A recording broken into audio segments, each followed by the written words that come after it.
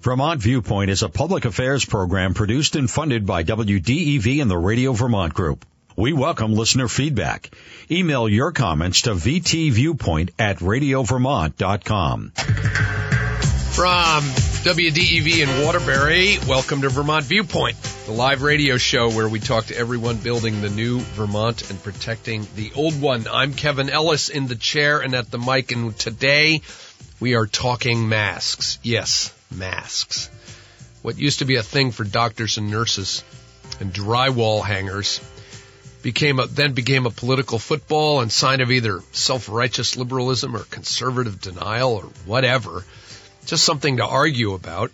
Now almost no one's wearing them. Lots of people I know in Vermont wear them, but if you're young in New York City or Charlestown, South Carolina, or Ohio or California, masks have pretty much disappeared.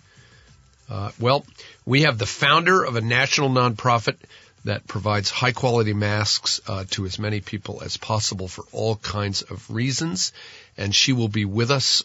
She's a Vermonter, and she is going to be with us in a few minutes. And then at 10, part 2, for those of you who thought we were going to review the Oscars, our LA-based correspondent and expert in all things film is on an airplane, so we had to make a schedule change. So we moved. Jeff Bartley, the former executive director of the Vermont Republican Party, is going to join us at 10 o'clock for part 2 of our series, Whither the Republican Party in Vermont. And Jeff will be with us at 10 and going to talk about the future in the state. Nationally, Jeff's been around a long time, and I look forward to that. That's going to be great. So, first, we'll take your calls, by the way, 802-244-1777, or email me at vtviewpoint@radiovermont.com. Just one quick note about the Oscars. All Quiet on the Western Front won Best International Feature. Top Gun Maverick got shut out. Everything, Everywhere, All at Once, big winner. And that is showing at the Savoy Theater in downtown Montpelier. I don't know what times, but you can go to the website and find out. I'm going to try to go tonight so that I can prepare for the show on Friday when we will try to discuss why Everything, Everywhere, All at Once basically swept the Oscars. Of course, you can get them all at home on your favorite streaming service. So I haven't seen that film. Banshees of Inisherin, totally shut out. What a tragedy. Okay. In addition, some headlines. Put your political junkie hat on. Week 9 of the legislature, they took last week off for town meeting. Yesterday afternoon, the House Ways and Means Committee passed out a paid family leave bill by a vote of 8-4. That bill now goes to the Appropriations Committee and looks headed to the full House for approval this week or next. This bill is massive. Spends millions and millions of dollars, levies a payroll tax to pay for 12 weeks of leave for the birth of a child, the death of a loved one, or other personal circumstance. Just as that happened, and if you go to vtdigger.org, you can read about this. Just as that happened, the very powerful Senator Jane Kitchell over in the Senate served notice that she would only support a slimmed-down version of 12 weeks off for the birth of a child. No bereavement leave. So, welcome to democracy. I like to call Senator Kitchell of Danville, Caledonia County, the governor of the legislature. She chairs the Senate Appropriations Committee and wields as much influence in the body as anybody else. She marched down to the Senate Health and Welfare Committee and proposed that committee, now stay with me here, that committee bolt on to the side of the child care bill this proposal for 12 weeks of paid family leave. So we are beginning to see the outlines. And again, you got to wear your political junkie hat here. We are beginning to see the outlines of a final deal within the Democratic Party, which holds a supermajority of the legislature, of what the Democrats are going to come out with and present to the governor on the two of the three marquee bills of this legislative session. The third being the Affordable Heat Act, which is past the Senate. It is on its way over to the House. Childcare, it looks like childcare and paid family leave are about to be merged. It's going to happen in the Senate Health and Welfare Committee. That committee is chaired by Senator Ginny Lyons from Chittenden County. Senator Kitchell walked down to the committee yesterday and made that proposal.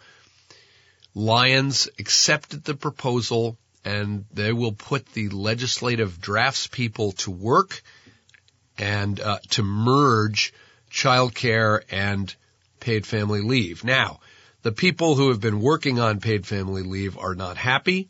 They don't think this is enough. They don't think that Senator Kitchell consulted them, and they're not happy about this at all. Senator Kitchell, as I said, I like to call her the governor of the legislature. Senator Kitchell wields enormous influence, and I'm not going to guarantee that she talked to the governor's office about this, but she is the kind of senator, a Democrat, who would either talk to the governor or the governor's chief of staff and say, hey, I'm going to do this. If I can get this passed, would you sign it? And the governor's office might give her a wink and a nod and say, yeah, we'd sign that. Because it's not in the interest of democracy for the governor and the legislature to get in a spitting match, and with the governor vetoing a bunch of bills, the legislature trying to override, the stakes become very high. At some point, and this is not the way the Congress of the United States works, I'll guarantee you that, but it is still the way the Vermont legislature and the governor's office works. Nobody wants to get in a long spitting match at each other. So the governor might veto a bill. He might even veto the current budget adjustment bill to send a message that the House is spending too much money. But a prolonged, agonizing fight over child care and paid family leave starts to wear on people in a bad way. It's pretty clear that the citizens of Vermont have told their legislators, we need help with child care. And Kitchell made that point, and she made it loud and clear yesterday. So she has proposed to slim down the paid family leave proposal, bolt it onto the side of the child care proposal, pass it out of the Senate, which, by the way, I think it can pass, and then send it over to the House. So that's where we are with politics. One sports note: I went to the Barry Auditorium and went to the Hazen Winooski Division III basketball game on Saturday with my son, and I got to tell you, it was probably the best basketball game I've seen in 10 years. It was the hardest fought, physical game in a decade. Those kids were at it. The coaches were at it. The crowd was in the game, and it was just thrilling to sit there on the front row of those bleachers. Hats off to both Hazen and Winooski. A lot more about that on my blog, which I'll write about at kevinkellis.com. And I've got the coach of Hazen, Aaron Hill, lined up to come on the show. I'd also like to talk to the coach of Winooski because they're speaking 11 languages over there. They've rebuilt the school. They've won a basketball championship. There's a lot going on at Winooski High School that we should be paying attention to in a good way over there. New Americans, we can see a good future for the future of Vermont if you look closely at Winooski High School. So we'll dig into that on a future show and in my blog. We're going to take a break, and we're going to come back with the founder of Project N95 right after these messages. It's Vermont Viewpoint on WDEV. Did you know that Radio Vermont Group Digital Services can create videos including drone footage? We've even won awards for our videos. If you'd like to learn more and see examples of our work, go to rvgdigital.com. Radio Vermont Group. We're more than just radio. We're back on Vermont Viewpoint. I'm Kevin Ellis, your host. You can call us at 244-1777, and you're going to want to with this next guest. So 3 years ago, about this time, I was sitting in our house, locked down.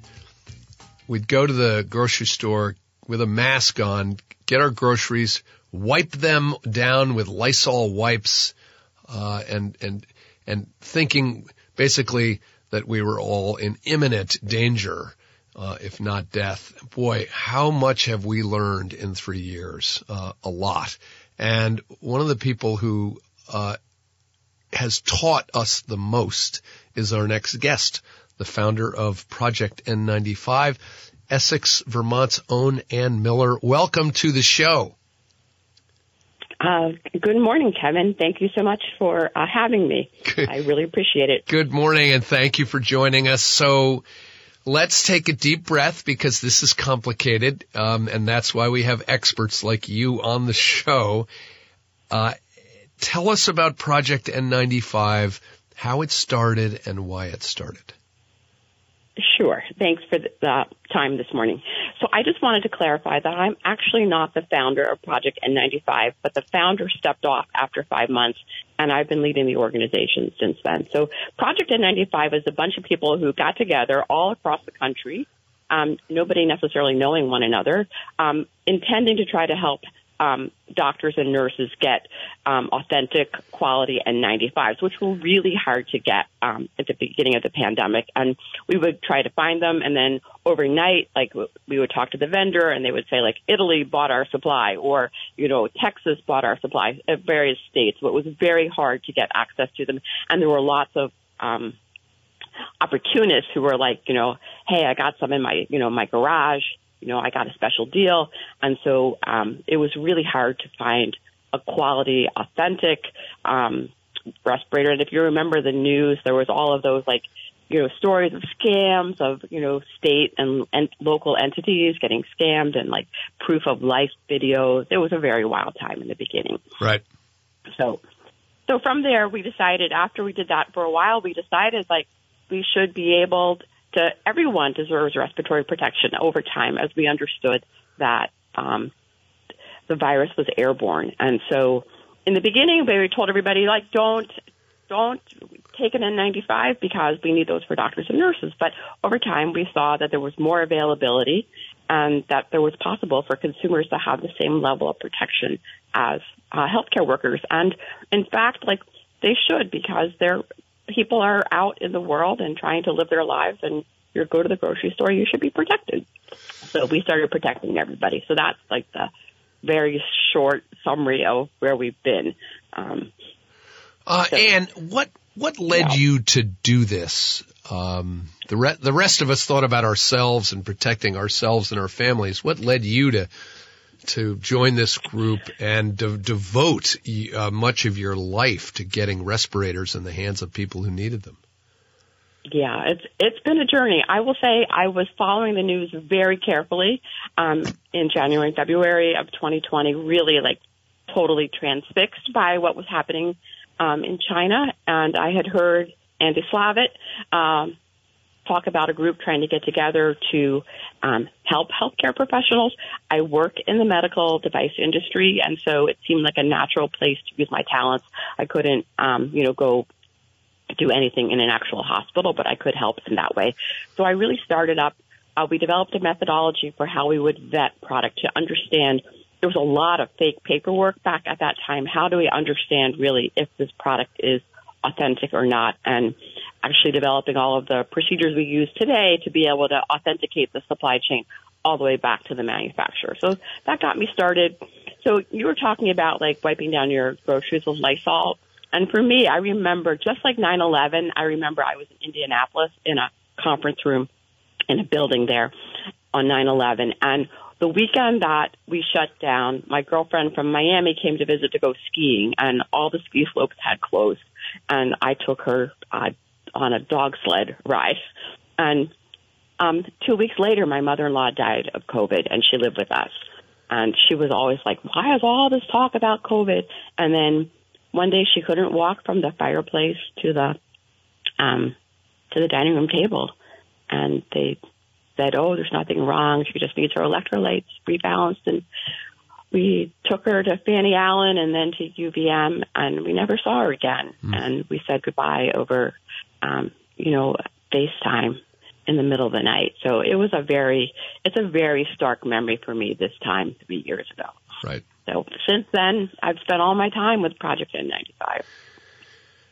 Okay, so tell us what the term N95 means. I know we're going way back in time, and we should all know this, but I think it's worth defining our terms. Tell us about an N95. Right. So an N95 respirator, it's regulated by NIOSH, which is part of the Centers for Disease Control, the CDC, and this filters the most penetrating particle size to 95%.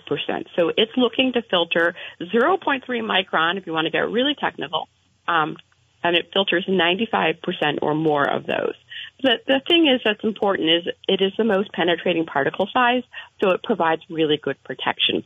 It has an electrostatic web, sort of like a spider web in between its layers. And so as the particles that are airborne come through, it traps those based on that electrostatic property. And so it's not really just a sieve on your face. It's really like an active kind of web that's collecting these particles. And you can actually wear one for a long time. Like you could wear it for probably a year. It probably would get really dirty before that happened, or the straps would wear out. But just in terms of like the electrostatic web and the mesh, that filter filling up, it's not going to happen in a short period of time. So one thing that's really important to understand about the N95 is that it was developed to a 95% male face form.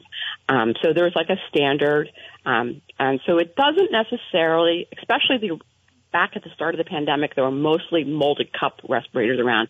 Those didn't fit people very well. You saw a lot of pictures of people with like indentations on their face from these respirators. Right. But in the time since the start of the pandemic, a lot of U.S. manufacturers, a fair number, like over 10, maybe 15, 20, spun up to make domestically made N95s. And so there's like in Massachusetts, Gerson's a longtime manufacturer of industrial respirators. They also added to their line. There's Protective Healthcare in New Jersey. There's ACI in Lakeland, Florida. There's Ivy Watch in Virginia. I'm trying to go through my geography, right? And then there's in Texas, there's Egley and Armbrust, and then out in California, and there was Advoc, right? So there's been a bunch of companies that have spun up to produce masks. We call them masks as consumers, but they're really respirators. So we've had a lot better access to high-quality respiratory protection. Got it. Over the years. Okay. So one thing I was going to mention is that one thing that Project N95 is working on is that we are working to develop a consumer standard. We're talking to the government about this, but it should be that there are masks that are comfortable for consumers to wear that fit a consumer face. Like there's a much more variety in the human face than what the current NIOSH standard allows for. So that's one thing we're working on. And I had one other thing to say about NIOSH. So the thing about NIOSH, it's not like it's a test you passed once. Like, yay, we paid our money, we waited, we did all the hard work, and we passed. NIOSH is an ongoing inspection process. So every lot that is produced by a company, some companies have lots of 30,000, some companies have lots of like 100,000. But every lot that's produced has to be tested. There's a lot number on every single mask, so that you know, like where your product came from. So they're subject to ongoing inspection, to audit. It's a very high hurdle. It's a very well enforced standard, and people should have high confidence that their respirator works for them, provided it fits well. Okay. Now, before we take a break, you can buy a mask, respirator, on your website, projectn95.org. There's a big red bar there. You click on it. It says buy masks now. I'm looking at it. So if you want to buy a mask from a trusted source and you don't want to go to the hardware store and get the blue surgical mask, you want something better, you can go to your website, correct? That's correct. Okay. All right, great. Now, after the break, we're going to get into the science of respirators and something called the Cochrane Review. Oh no! Okay. And I'm gonna go very slowly, but I've got a column from Zeynep Tufekci in the New York Times here. Oh, geez. The headline of which says, "In fact, the science is clear that masks work." And then we can ask you about my friend Sandy, who says that masks are a complete waste of time, and that he doesn't wear them, and they just don't work at all. So I'm not gonna go down the conspiracy rabbit hole here, but I want you to explain to us some of the science around masks. So. We'll do that after the break. Our guest is Ann Miller. She is the executive director of Project N95, which is a national nonprofit that sells and distributes masks to as many people as possible, 1 million thus far. And also after the break, we'll get into her programs to get masks into the hands of communities that are underserved and have been kind of left out of the ability to get masks. The White House announced recently, and we had the end of the so-called state of emergency around COVID. Most people probably aren't paying attention to that, but that's going to mean all sorts of changes around how the government and we experience COVID. We had on the show recently Apoorva Mandavili, this lead science writer from the New York Times, who I find sharp and smart about the pandemic. What does it mean that the end of the state emergency is coming? We actually are going to run a webinar on that next month, or this month actually, next week, to talk about this. But I think it's going to mean, as an organization that's really centered on equity, I think that the people who are uninsured or underinsured are going to find themselves with less access to health care and less access to like testing and things like that. So I think it will become more challenging for people to stay healthy in the pandemic. It also changes some of the rules around like telehealth visits, things like that. So again, more barriers to access. I think it's not really a public health policy decision. It's more like a government policy decision. So I'm struggling to understand though why. I'm putting on my citizen hat here. Why would the government end the state of emergency if it hurts the ability of poor people, people of color, marginalized communities to get masks, tests, and other protections? All I can say, I can only speculate as to why the government would do that. I've had many conversations with the White House and HHS over the last 3 years trying to get, increased access to N95, and why were N95 never part of the resources that were provided to consumers. You could have a vaccine, you could have a test, you can have Paxlovid, but still no mask, right? So it's very hard to understand why. And you mentioned like being a trusted source. That's one of the things that we've really tried to be focused on, is to be a trusted source for authentic products, a trusted source for advice right. and information. So it's hard to say, but we have seen, despite the fact that the public health emergency is ending, we have seen kind of unprecedented demand for free respirators. It's been very, our program is it's been more than 5 times our usual amount. Wow. On a month-by-month basis, yeah. Okay. Well, I sense there's politics at play here, as always, yes. and we'll get into that more later. But first, I want to take a call. We've got Amy from Cabot on the line. Amy, welcome to the show. You're a guest with Ann Miller. Yes, hello. Thank you so much. My name is Amy Hornglass, and I've been conducting what's called the Vermont Mask Survey, and you can find this information at vtmasksurvey.com. I've been collecting evidence of the harms of masks, actually, in response to COVID-19 and their use in community settings. And I'm very concerned, actually, about the types of masks that have been used, and especially N95s, which we know restrict breathing by about 35%. And that's why there are specific OSHA standards that apply to their use. And I'm wondering if Ann is going to address any of those specific OSHA standards, which right now employers are getting around because the CDC is allowing people to choose these other types of masks that were only EUA approved, emergency use approved, and have never been shown to have any effectiveness. And so I refer people on my website to NIOSH website, which talks about the harms that specifically healthcare workers have been experiencing due to wearing these masks for prolonged periods. We actually have no evidence that they're safe for prolonged periods, and especially vulnerable people with pre-existing conditions have not even been able to be studied as far as how masks are affecting them, because it would be so dangerous to conduct such a study.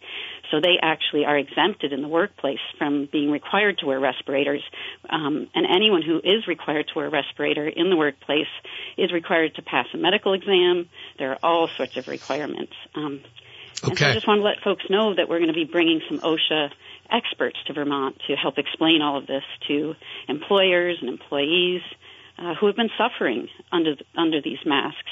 And if you look around, you'll see that most people and most towns voted not to have mask mandates.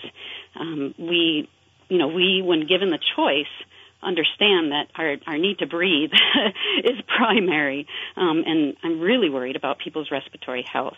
So, Ann, if you can address the OSHA standards that apply to respirator use, that would be fantastic. Thank you for having the show. I really appreciate it, Kevin. Bye. Thank you for the call. Ann, there's a lot to unpack there, but you're a better expert at that than I am. There is a lot to unpack there, and one thing that I would say about this is that we have asked people to do a lot in the pandemic, right? We ask people to stay home. We ask people to stay 6 feet apart, right? We ask kids not to go to school. We've asked people to wear masks. We've asked people to take a vaccine, right? So we've asked a lot of people. And one of the things that we're really focused on now is working on structural improvements, because we know that our air is shared, and so that we could actually improve indoor air quality using better filtration indoors, and it reduces the need to wear a mask. So there was a study done in 2021 where a very big study in Italy with 30,000 classrooms, and they showed with a high level of air filtration that they had an 80% reduction in COVID transmission. So that doesn't directly answer your caller's question, but I'm saying that there are ways to, because our air is shared, there are ways to reduce exposure to all sorts of things, right? Asthma, RSV, all the different kinds of respiratory diseases that we have out there. We can help to reduce those by improving our air quality indoors. It doesn't help if you're sitting side by side and, you're somebody sick, you're still at risk for getting sick. But in a more congregate setting, it certainly is helpful. So, NIOSH has set standards for different occupations, and most employers are actually not mandating. So only certain employers, right, mandate the wearing of masks. So for the vast majority of employers, they're not mandating masks, so they're not required to meet the standards. One of the things that Project N95, as I mentioned, was calling for is a consumer standard where we have more information on flow rate of air and breathability. So we know that there are some very highly breathable N95. So there's a whole set of standards. You can see how every mask performs, both in terms of filtration efficiency and breathability. Breathability is both it's exhalation resistance and inhalation resistance. So for the most part, people find that wearing an N95 is actually far more comfortable than wearing one of those pleated blue surgical masks. So I would just say that as much as people have apprehensions perhaps over N95s, that they actually confer far more benefit and are more comfortable. So and ear loop N95. I'm trying to get to sort of questions that that the average person would who's not obsessed with this subject as I used to be, and now I've fallen off the bandwagon. But an N95 with an ear loop as opposed to a headband is still an N95. Is that right? No, it's not. So there is no such thing as an N95 with an ear loop. There is a KN95, right? That's made to the Chinese standard, the GB 2626-2019 standard. That has ear loops. That is an unregulated product. There's nobody in China or the United States that is doing anything to review the performance of these masks. And as your caller said, right, there isn't actually those EUA cleared. They cleared those products. The EUA they cleared the KN95 for use by healthcare workers, and then they rescinded it after some time. But EUA being emergency use. So after they rescinded it, they didn't take the consumer mask off the market. And I was in a meeting with FDA a couple months ago, and I'm like, why is it that we're still allowing these masks to be sold, these KN95? So people like them because they have ear loops, and there is some filtration efficiency as afforded by that white mask or the colorful one. But if you don't have a good fit, you're not necessarily getting the benefit you think you have. The other kind of ear loop mask I just want to mention is the KF94. It's made in Korea. There's some counterfeiters who are making it in China, but that's not a real KF94. You have to be really careful. Anybody who has any questions about their mask can ask me. You can email me and I'll help them. But the KF94 is made to a Korean standard. And like NIOSH, like in the United States, the National Institute of Occupational Safety and Health, Korea has a similar agency who does the testing of the KF94. So I'm of the opinion if you really want an ear loop mask, you have a higher assurance of a quality product with a KF94, provided that it's made in Korea, not made by a counterfeiter. And quickly, the Cochrane Library is a research organization that checks these things and does studies, and there was some either inaccurate or accurate information or bad media coverage that said that they did a study that said that masks don't work. And then they corrected that and they apologized if people could reach such a conclusion. And they said, actually, masks do work, but we need to keep studying it. Take us through it, if you would, and set us straight.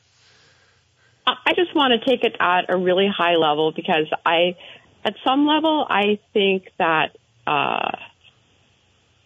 you have to have a really deep understanding of the science on these things. So the thing about this Cochrane review is that it was a meta-analysis, right? So it took papers of all different types on masks and combined them together and summarized the results, right? And then so they compared people who are wearing different types of like a surgical mask to an N95.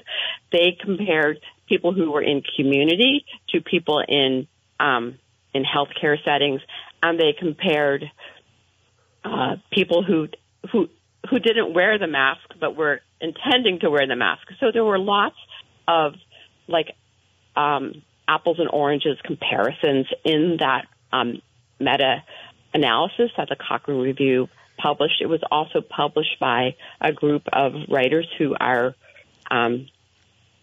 from an organization that is very highly anti-mask. They also compared like when face masks or respirators weren't only part of the time. So there was all of these different things that that contributed to the conclusions that they made. And Cochrane did, which is pretty unusual, but they did say that that people had come to an inaccurate and misleading interpretation.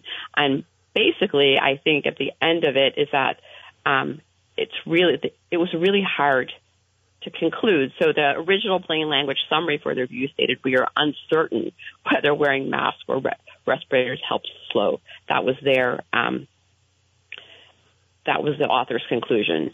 I think when I think about this, like, I don't know about you, Kevin, but like, I wash my hands. I cover my mouth when I sneeze, like I put it in my elbow if I can. And, like parachutes, like we're not doing a randomized control study of parachute deployment. These things, there are other ways, other types of tests that can be done.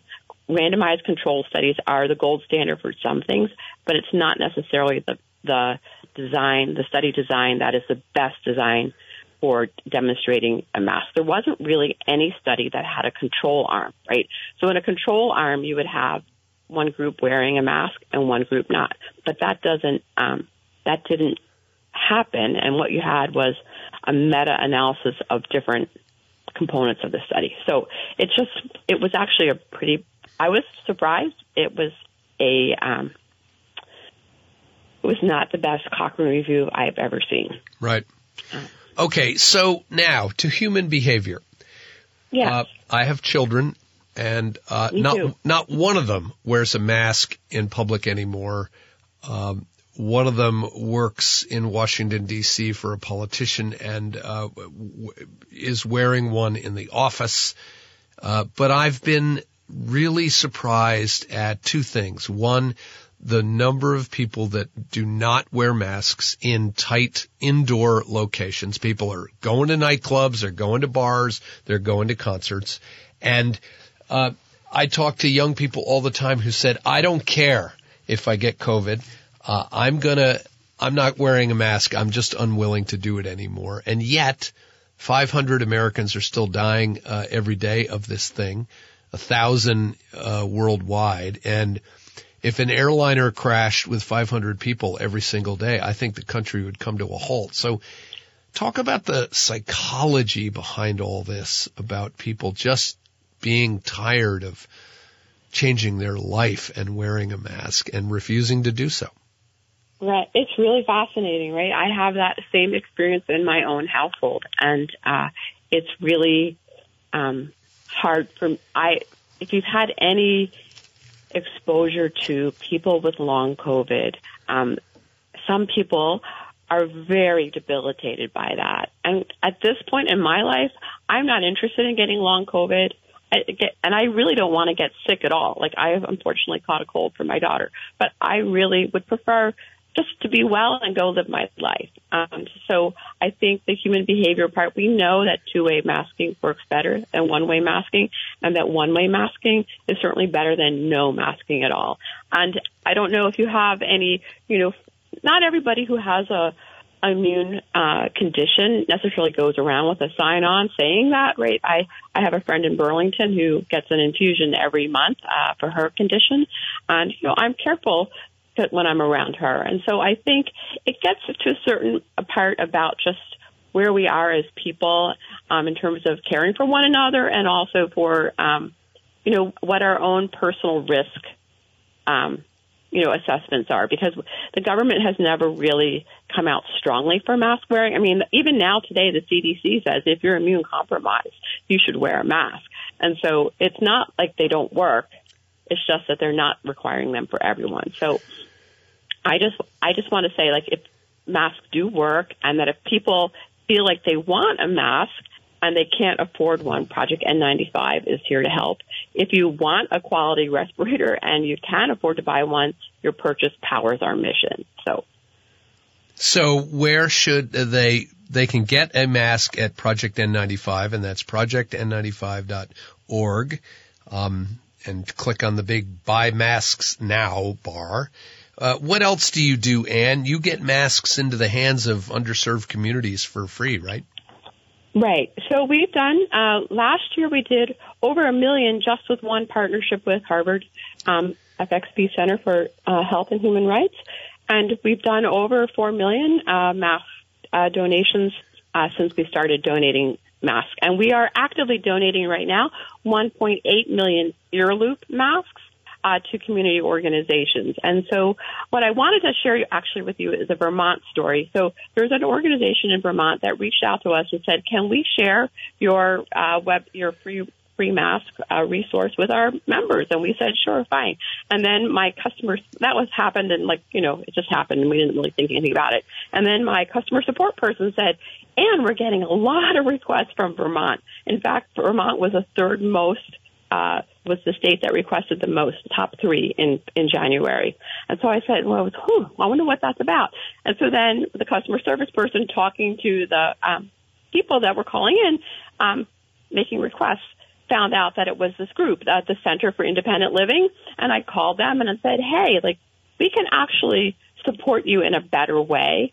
And so instead of parceling out 20 to this person, 20 to that person, we sent a whole, cases of masks to that group. And then they, in turn, reached out to other groups and have been distributing them in Vermont. So they serve them to All Brains Belong, Central Vermont Council on Aging, the Vermont Association for the Blind, and, Another Way is another group that we've distributed to. So I know them well. Ken Russell, the director, I see him on the street, and the Center for Independent Living is in downtown Montpelier. That's, doing a lot of work in central Vermont.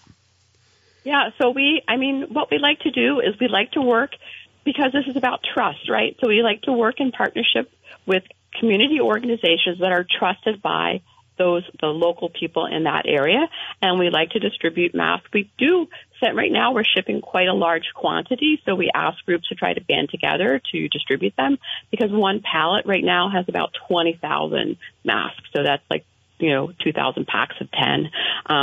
And we try to find organizations that can do distribution like that. Since people are still in the cold season right now, we're really trying to get them out and not have people stick them in the closet for next fall. But we do work. We've distributed to.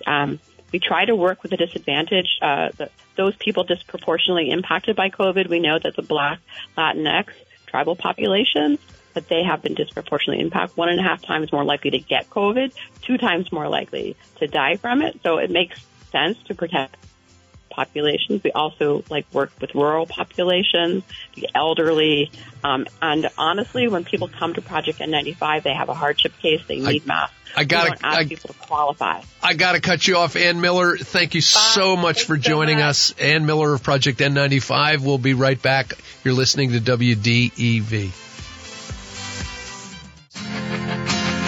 It's Kevin Ellis. You're listening to Vermont Viewpoint on WDEV live radio on the Friendly Pioneer, and we are now talking politics. Don't go away. This is not just for junkies. We're going to talk about the future of the Republican Party. We have had the current executive director on the show, Paul Dame, twice, and we have had the new president of the Ethan Allen Institute, the right of center think tank, Myers Mermel, on the show. And now we're going to go back in history a little bit and talk to Jeff Bartley, who was executive director of the Vermont Republican Party from 2014 to 2017. He's a Vermonter, went to Champlain College. He's worked on presidential campaigns. He's worked at every level, from select board to presidential. He was on the Colchester Select Board, was chair of that panel.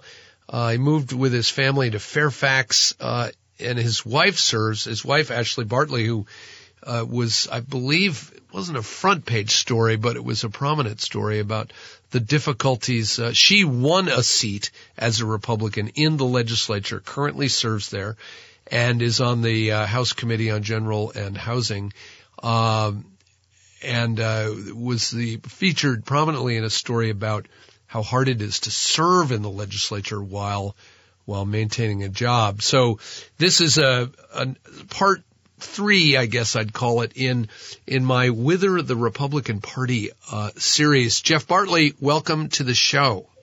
Hey, thanks for having me, Kevin. It's great to be here. Good to see you. How are you? Well, I'm not seeing you. I'm hearing you. Yeah, no, it's a snowy one. We got the infant at home today, so we are making memories, watching YouTube and playing with all sorts of construction paper. It's going to be a fun day.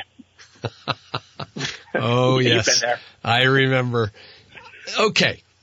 The Republican Party is, I'll state the premise, and then we can just riff from here. The Republican Party in this state is in disarray, did not field quality candidates in statewide offices in the recent elections, and has given way to a supermajority of Democrats, 100 plus in the House, 23, I believe, in the Senate. What is going on here? As a lifelong Republican and dedicated, party worker, the inside and what it takes to elect people to office. What's going on in the Vermont Republican Party? Well, it's a very loaded question because what's going on in the Republican Party is not good. It's lacking in organization. It's lacking, by and large, leadership. It's lacking a message. And most importantly, it's lacking discipline. There's a front page article in 7 Days, I think it was late last week, talking about how the Vermont Republican Party and the RNC are teaming up to sue the city of Winooski over non-residential voting. And I was taken back when I was talking to my wife about it. I said, "What? This is the only news that the Republican Party can make right now."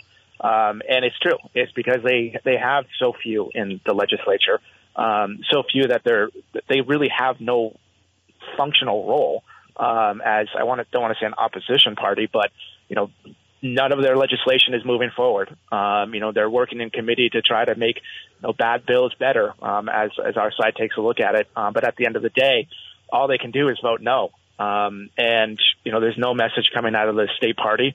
I'm still baffled why there wasn't a push against S5 because these are things that Vermonters by and large can get behind and conversations that they want to participate in, whether you're for or against the proposal. And right now we're lost and we're in the woods.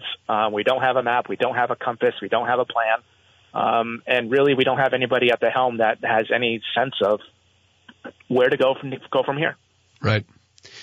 Well, let's go back to you personally just for a second. What led you into the Republican Party? Tell us a little bit about your background and why you went in that direction. Yeah, it started in 2004 for me, or really before that. I graduated high school out in California, Southern California. My mom moved out there when I was 4 or 5 years old, and I split my time between here and Vermont or in California. And that was right around the time you had the Iraq War, you had 9/11, a lot of conversations about national security, which I was at that time that's what moved me the most. And I started college at Champlain College. The presidential was going on between Bush and Kerry, and I just gravitated in that direction. And I never felt that I was an ideologue. I've always tried to be pragmatic.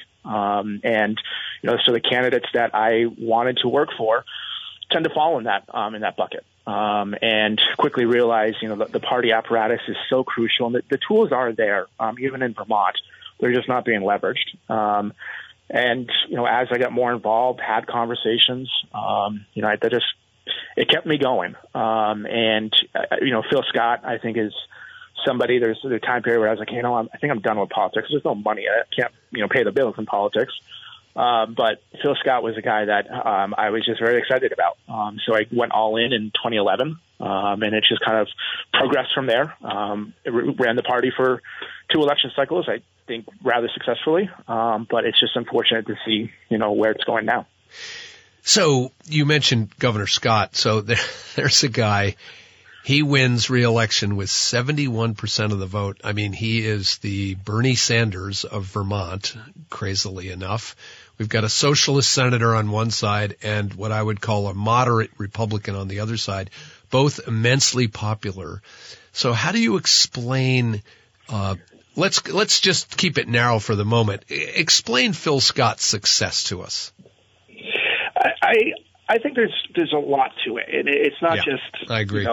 His the moderate, or, he has an R next to a name. Because Vermonters don't necessarily will vote for the party label. They want somebody that's going to be real with them. Yeah. That's going to tell it the way it is, and identify with them. And he comes from a blue collar background. He's done the work. He's compassionate. And I tell this story, I think it was 2017, my mom was in a horrific, car accident, and she survived, but it was a tough road. And, I get a phone call from him, just saying, hey, I'm sorry, let me know. He donated to the GoFundMe campaign. And that's just the kind of guy that he is. And I think a lot of people look at, the Congresswoman Ballot in the same way, or Bernie Sanders, is whether you like him or disagree with him, where he's at, he's going to be real with you. And there's a level of lack of sharpness, if that makes sense, in how they present. It's kind of the aw shucks attitude, and people can identify that. Whereas you look at a lot of these U.S. senators across the country, they're very sharp, and they got these massive marketing engines behind them, and Vermonters just don't identify with that. And I think that's to start, but also, to contradict myself a little bit, they have a good team around them. That's keeping them honest, that's doing the work that they need to do from a PR standpoint, from a constituent service standpoint. And that's really, really important. A lot of Republican candidates, think that, we can watch Fox News and come up with a 10-word answer, and we're going to get elected and everybody's going to love us, and we're the next Donald Trump. And it doesn't work that way. You have to do the work. Yeah.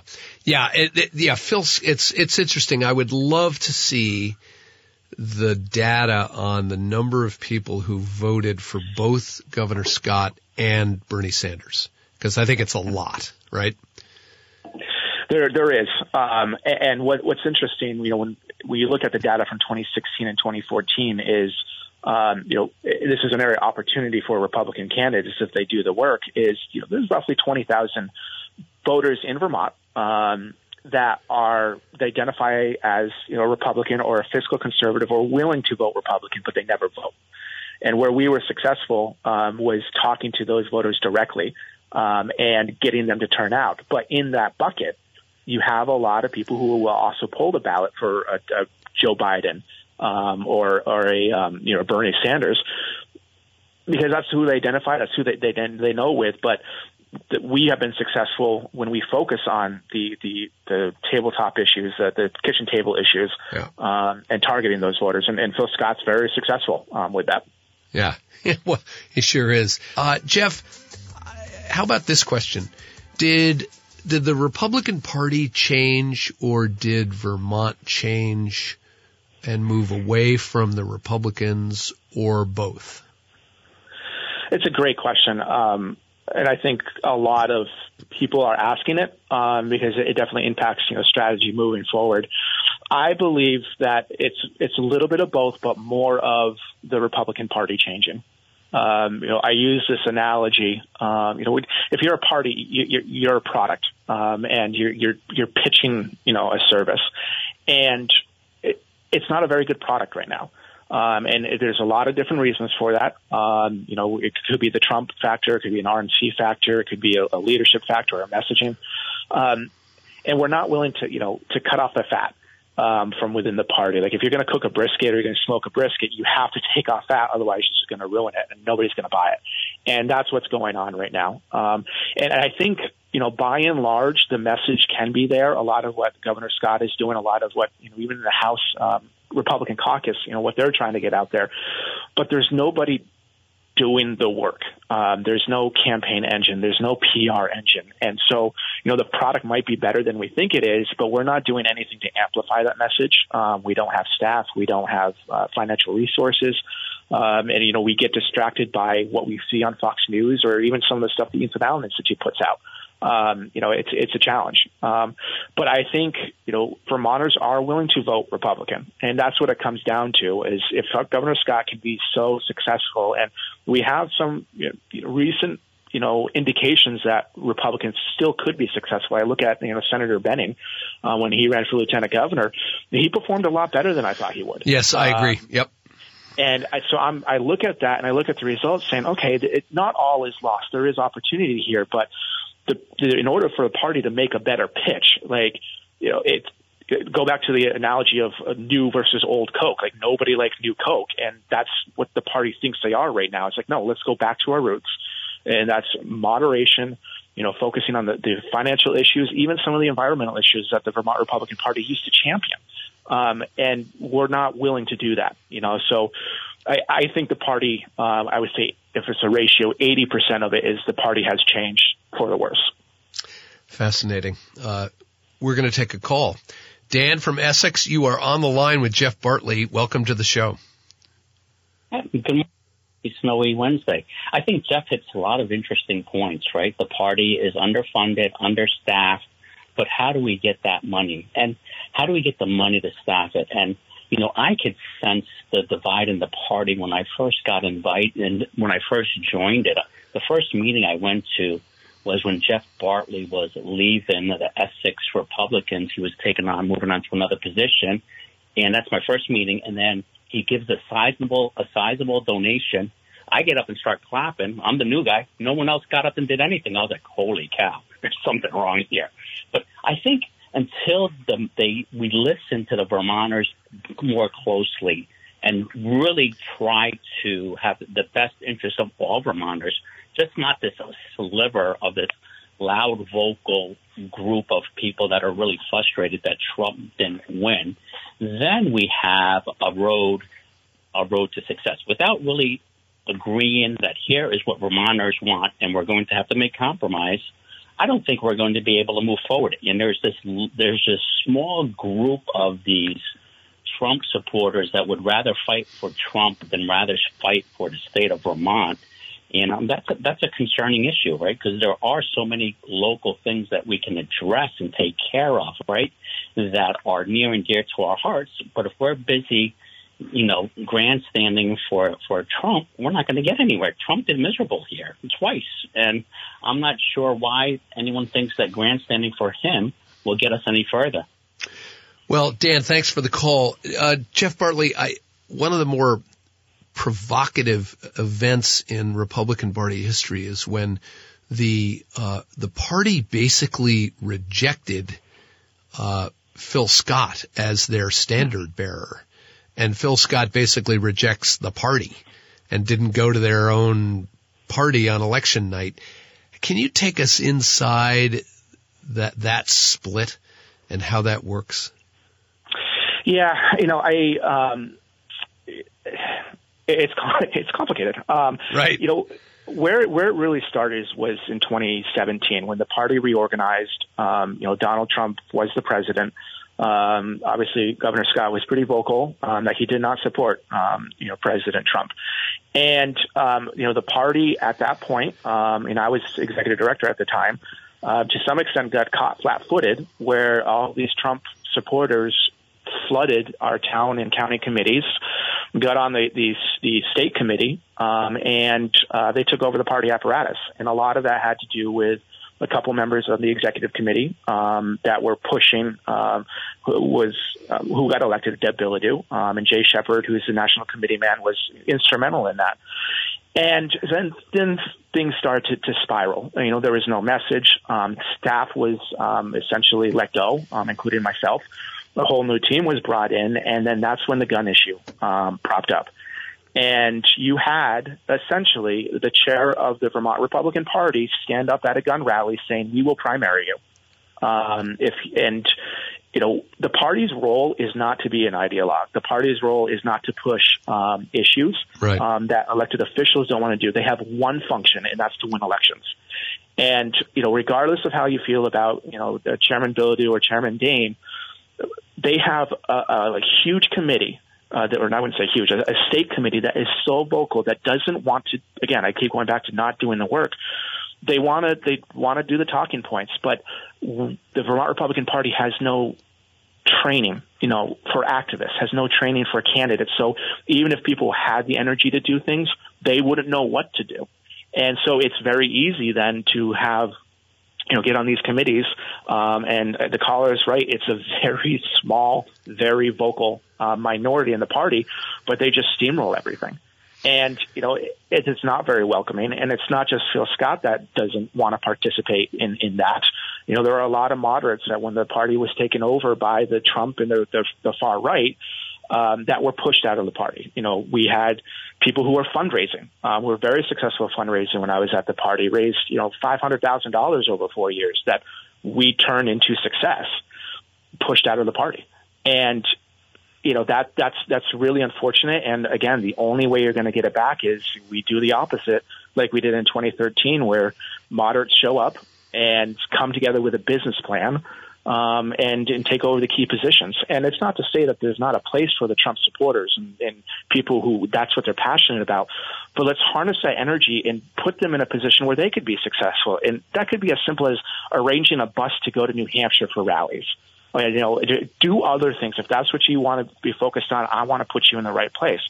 Where right now we're saying, hey, right out of the gate, the first rally that the Vermont Republican Party is going to do is a Let's Go Brandon rally.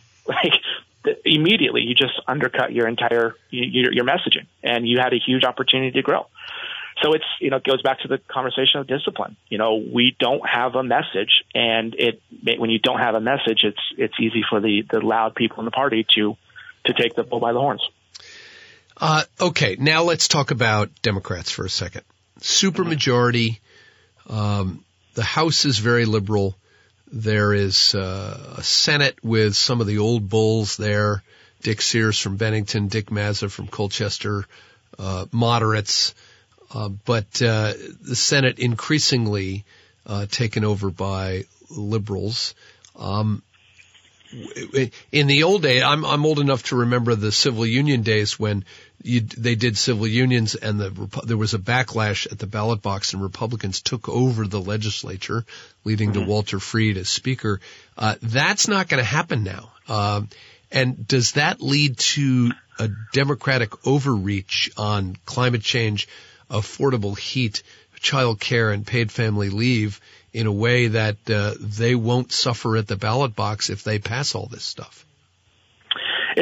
I think there's a good chance of it. And, the conversations that I have, and I obviously have a little bit of an insight because my wife is down here in Montpelier. But the question isn't necessarily overreach. Is it too much too soon, I think. By and large, polling indicates that Vermonters want to see progress on a whole host of things. The environment, paid family leave, and is it voluntary, not voluntary? The governor's plan and the legislative plan, child care. These are very real things.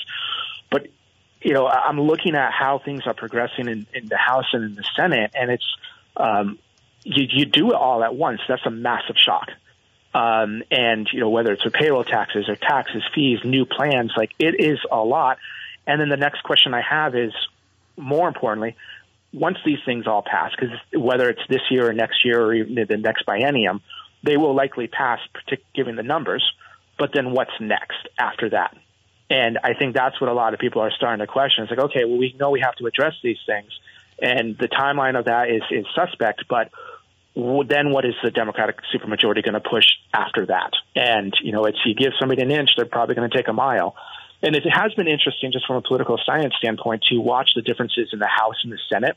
I think there's some articles earlier in the year where the Senate Pro Tem was probably a little more cautious in what he wanted to push through, and where the House is probably more bullish. And I think also, some tactical things I think hurt the Senate early on, particularly with S5, is they pushed it through the Natural Resource Committee, but there's not one member of any opposition party in that committee. Right. And so I think there is opportunity there. And Shap Smith, was a strong speaker, and he always gave the Republican leadership the say. Right now, I don't think Republicans have much of a say to add to the equation, and that's a strong indication right there of hey, we know what we want to accomplish. So we're just going to put all the pieces where we want them, and so there really is no opportunity for opposition. Okay. Another break. Our guest is Jeff Bartley, former executive director of the Republican Party. We're talking all things Republican and politics. Where does the Republican Party go from here? The call board is lighting up. Harry from Royalton, stay on the line. We'll get back to you after the break. I'm Kevin Ellis. You're listening to WDEV.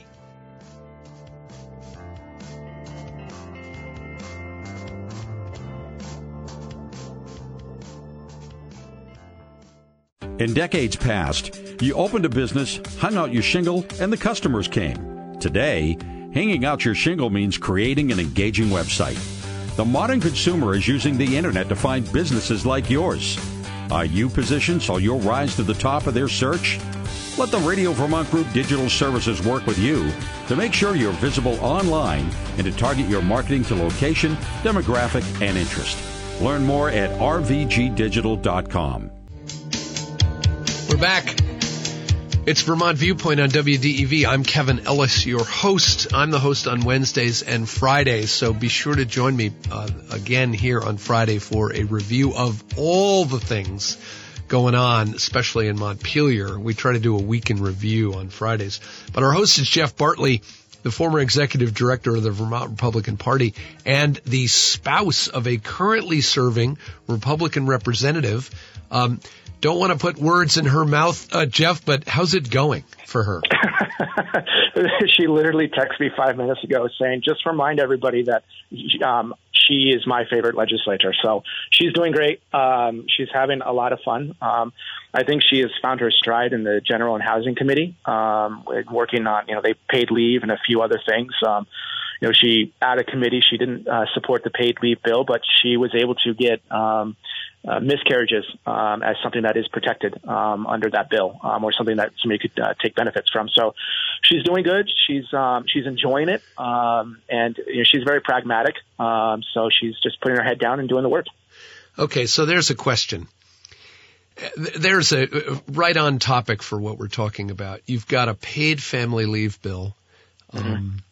The House committee that your wife serves on puts out, and it was just approved by the Ways and Means Committee yesterday on an 8-4 vote, puts out a big bill, millions of dollars, 12 weeks paid for births, for bereavement, for all sorts of reasons. And that seems to be where some of the country is going. Illinois just passed a bill. Massachusetts. And you're a Republican sitting in a committee like that in which the chair, Waterbury Representative Tom Stevens, is pushing as hard as he can to make it as big a bill as possible. 45 new employees in the state treasurer's office. Mm-hmm. Do Vermonters want that? That's my question.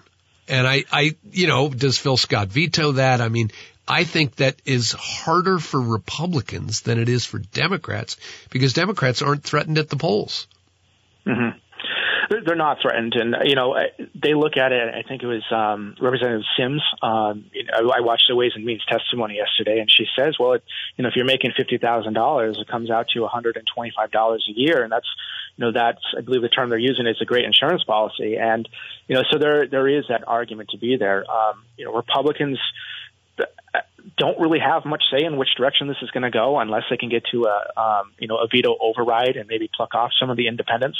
But it is a huge price tag. And I read the joint fiscal note on it yesterday in Ways and Means. And, I could be citing it wrong, but I thought it said it was going to cost $97 million to implement between now and 2027. And that's a substantial increase. And the question we talked about overreach is, Vermonters, yes, I think by and large want some sort of paid leave. The question is it voluntary or mandatory, where this plan makes it mandatory? And I believe the governor's team is looking to roll out a voluntary plan, soon, I hope. But I think Vermonters are also going, okay, well, we did paid leave and we're looking at $97 million. Now we got, a potential carbon tax, but we also have this childcare crisis, so from an overreach standpoint, which comes first and what is the priority? And I think that's the question Vermonters are going to ask. And if Republicans can get their message straight and we can get an apparatus together, I do think that we could get back to 50 in the House. Maybe not in the next cycle because it's a presidential, but definitely within 4 years, because we have a lot of seats that are heavy Republican areas that even Donald Trump has done well, where we didn't have Republican candidates. Okay. So I think there's an opportunity there. All right. Let's go to the phones. We're going to take a call from Harry in Royalton. Harry, welcome to the show. Yeah. I've just got a question for him. That what do we do to remove politics from our schools? Our schools are very influential to the children, to the point my daughter works human resources for a big company. She had a guy take the day off because he just moved to the area. He went and visited his child at school and went to classes with her. And when they were leaving, the teacher says, you remember, if your folks don't vote Democrat, they're idiots. And I don't believe this should be taught in school. Okay. My question is, what do we do to remove it? Thank you for the call. Jeff, he's getting to Ron DeSantis in Florida and wokeism and the national discussion we're having, not so much here, but certainly nationally. Well, yeah, I would also say it is starting to creep in here. And the easy solution is you got to be involved locally. If you're passionate about an issue, run for your local school board or your select board. Be involved in your PTA. But these are hugely distracting conversations if you're trying to build a party that you can, push back on things like a carbon tax in Montpelier. The conversation about, critical race theory and, I understand, Colorado has a personal situation, but I bet you I could find one where we have teachers saying, make sure you vote Republican as well. So I just want to be overly pragmatic and say, we should just be putting our head down. If that's what you're passionate about, then run for your school board. But, we can't just listen to whatever Tucker Carlson says and think that's going to deliver wins in Vermont. Okay, I've got a question via text from a person who's in the gym but can't call. Every successful politician has their own fiefdom. There was the Leahy fiefdom, the Howard Dean fiefdom, Bernie has his, Phil Scott has his. Basically, what that does is they build, a governor builds their own apparatus. And what that does is it neuters the party apparatus. And he says this is true for both parties, from Cunin to Snelling, right up till the modern day. Can this change? Should it change? What's your experience with that? I don't think it should change. Is because I think we'll use Governor Scott as an example. Is he's got people around him that he trusts, that keep him true to himself, and he doesn't get pulled in different directions by a party. I think that's critical. And where Republicans can be successful, I think, or where there's opportunity, is taking a page from the national model, or even what the Vermont Democrats do, is that there's no reason why the House caucus can't have their own campaign apparatus. There's no reason why the Senate, caucus, all 7 of them, can't have their own campaign apparatus. When you have somebody like Joe Benning running for lieutenant governor, he was starting to surround himself with different people as well. The problem we have in Vermont, though, is because we don't train political activists, and we don't have professional staff at the party, there's very limited people who can help out, and you get stretched too thin. And to go back to for a recruitment conversation, a lot of people say, "Oh, we need more candidates. We need 150 more candidates." And I'm on the strategy of no. I only have, if I'm 1 or 2 staffers at the party, I only have so much time, and I'd rather dedicate all of my time into 10 candidates I know that can win, rather than 150 candidates where I'm going to have to give an hour to every single week. You're just diluting your resources even more. And so, yeah, I don't want to see that go away. I think it's good for the candidates. But in order to do that, you need to have more people involved in the process and trained on how to win these elections.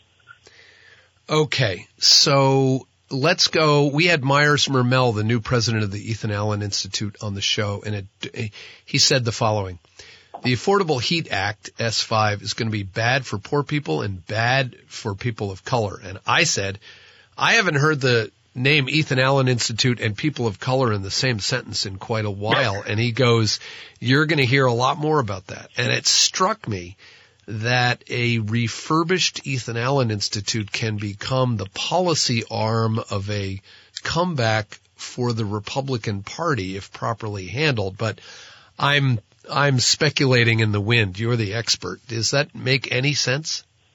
It does make a lot of sense. One thing that we were successful at when we fundraised between 14 and 17 is I had this slideshow in our major donor presentations where I literally said, like, you have donors who are very passionate about these issues, and maybe they don't want to donate to the party, but it goes to the Ethan Allen Institute or these other think tanks that are more policy driven, where the role of the party is to win elections, and that's doing the data work. That's training, recruiting candidates, and amplifying whatever message the governor's team or the House or Senate caucus wants to do. If we're in the business of coming up with white papers or pontificating through blast emails about what the issues should be, then we're losing. And we're not talking about, that the party's not doing what it should be doing. And so I'm glad to see that the Ethan Allen Institute is making that step. I think that when they start to muddle with elections, I know they mean well, it gets uncomfortable because then who's doing all the engine and the campaign apparatus? So it is comforting to hear. The other side of the equation has a lot of these organizations that put out. We have VPIRG, even Rights to Democracy to some extent. Well, you also have the Public Assets Institute, which does serious white papers on all the issues across the board. Mm-hmm. And what's really important is to educate legislators. We do have a citizen legislature, yep. And they aren't going to have all the answers. And if you're in, thankfully, they only have in the House one committee. Can you imagine if they had 3 or 4? Yep. You can't become a policy expert overnight. You have to rely on people who understand these policies and are willing to do the research and give you information. And it's up to the legislature what they do with that information. But I think Ethan Allen Institute growing is a step in the right direction. We'll go right to the phones. We'll take Fred for a quick call. Fred, welcome to the show. Well, the interesting thing about the government is it's too expensive. And the thing that did it was payroll deduction. That's weird, huh? So all these corporations, businesses, they collect taxes for the government. The government doesn't collect taxes. They never have. For quite a while. It was like 100 years. So, it's the whole thing is weird. Government only wants to get bigger. That's the object of the government, and the people can't handle it. I don't get it. Well, that's a good talking point for Jeff Bartley here. The old saying that government just seeks to grow. There's a talking point for a new Republican Party. Or at least, Jeff, a return to the Reagan-era Republican Party. Yeah, what's the saying? Government is best when government does less, I think, yeah. Or there's something there. What's interesting about it, and I hear this all the time when, a candidate reaches out and says, hey, I want to run on making government smaller, and government just wants to keep growing. And I always say, the government isn't a living, breathing thing. People vote for the candidates that represent them. And so if you want to change that, then you need to have better candidates and better operations. So it's I understand what the caller is saying, but right now, from a Vermont Republican standpoint, Vermonters are asking for some sort of paid leave. They're asking for some sort of help with childcare.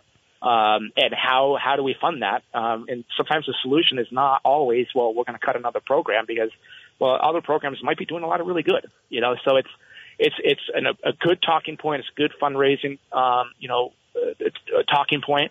But when it comes to practicality, once you get into Montpelier, it's completely different. Jeff, speaking of fundraising, can you comment on the Becca Ballant dark money, $1 million into a dark money super PAC that advertised in favor of her candidacy? I know she didn't know about it. I know that she didn't know that Sam Bankman-Fried was, before I get a bunch of calls from her campaign, I know the response from the Ballant campaign about that money. However, it's a dirty system and it needs to be reformed. or democracy's in peril. Do you buy that notion? Yes and no. I would disagree with the assertion that the Becca Balint campaign didn't know about it. Right. I've been in plenty of those rooms where they did, and I really want to give a lot of credit to our campaign manager. She did a phenomenal job and was able to leverage this. There's one thing I have to explain to a lot of people is, the RNC or the RGA or the DCCC, any of these organizations are not going to come into a district or a state to make somebody competitive. They come in to put somebody over the top. And that's what I believe occurred here. Yes, it was late in the ball game, but I do believe that they knew, they had some assertion or notion that something was likely coming. And there are ways to have those communications a little shady. And that probably impacted their strategy earlier in the campaign. Yeah. If they knew this would be a flood of media, you might spend more on, less on direct mail if there's going to be 8 mail pieces coming out. And at that point in the ball game, I was talking to somebody on Twitter about it. It's like, well, yes, maybe she was over the top by that point, but it guaranteed that Lieutenant Governor Molly Gray was not going to come back. And it just, the airways were flooded. So yeah, Becca benefited from it. I think, all the insiders we know exactly how it went down. But at the end of the day, it's up to Vermonters to be educated. And I think by and large, voters are apathetic and they don't really pay attention to the last month. And then you're just going to go off of who you know or what you've seen, I believe. Okay, lightning round. Does Donald Trump win the Republican nomination? Yes. Wow. That's great. That's really interesting. Okay, why? Very unfortunate. Well, because I think we are going to do what we did in 2016, where there's going to be way too many candidates that stay in the race for way too long. That's just going to, he's never going to get above 35, 40%. He's never going to have plurality, and that number is diminishing. But if we carve up the other 70, 65%, we're doomed. I'm actually kind of a big fan of Nikki Haley. I don't think she's going to do as well as I would like to see. But I don't know if DeSantis is going to be able to top the boisterous Donald Trump and his very, very loud supporters. Right. Okay. Does Phil Scott run for re-election again? God, I hope so. He's our last line of defense, for some of these things. And I think he's a good governor. He's serving his 7th and 8th year, I believe. That's a long run. I really hope we do. And I hope he gives us 2 more years to get our ducks in order so that, we can build a stronger legacy to follow him. Okay. You're Bernie Sanders, you're 80-something years old, and you're coming up for re-election in 2024. Do you run again? I don't see a scenario where he doesn't. I would like to see him do what Leahy did. I thought he was a very gracious exit, a well-deserved exit, too, and the pomp and circumstance with it. There is a notion, the career politician talking point. It's time for some fresh blood. And I think Becca's Balint's bringing that to the table. I still think Molly Gray has a future.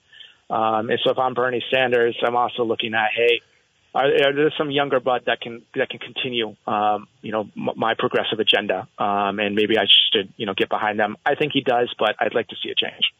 Okay. And, consider this audience a group of high donor funders. And you've gathered them here to give them the pitch in 60 seconds for the new Vermont Republican Party. What's the pitch? The pitch is we're going to be quiet. We're going to sit down. We're going to have a business plan. We're going to have deliverables that we are going to show you every step of the way.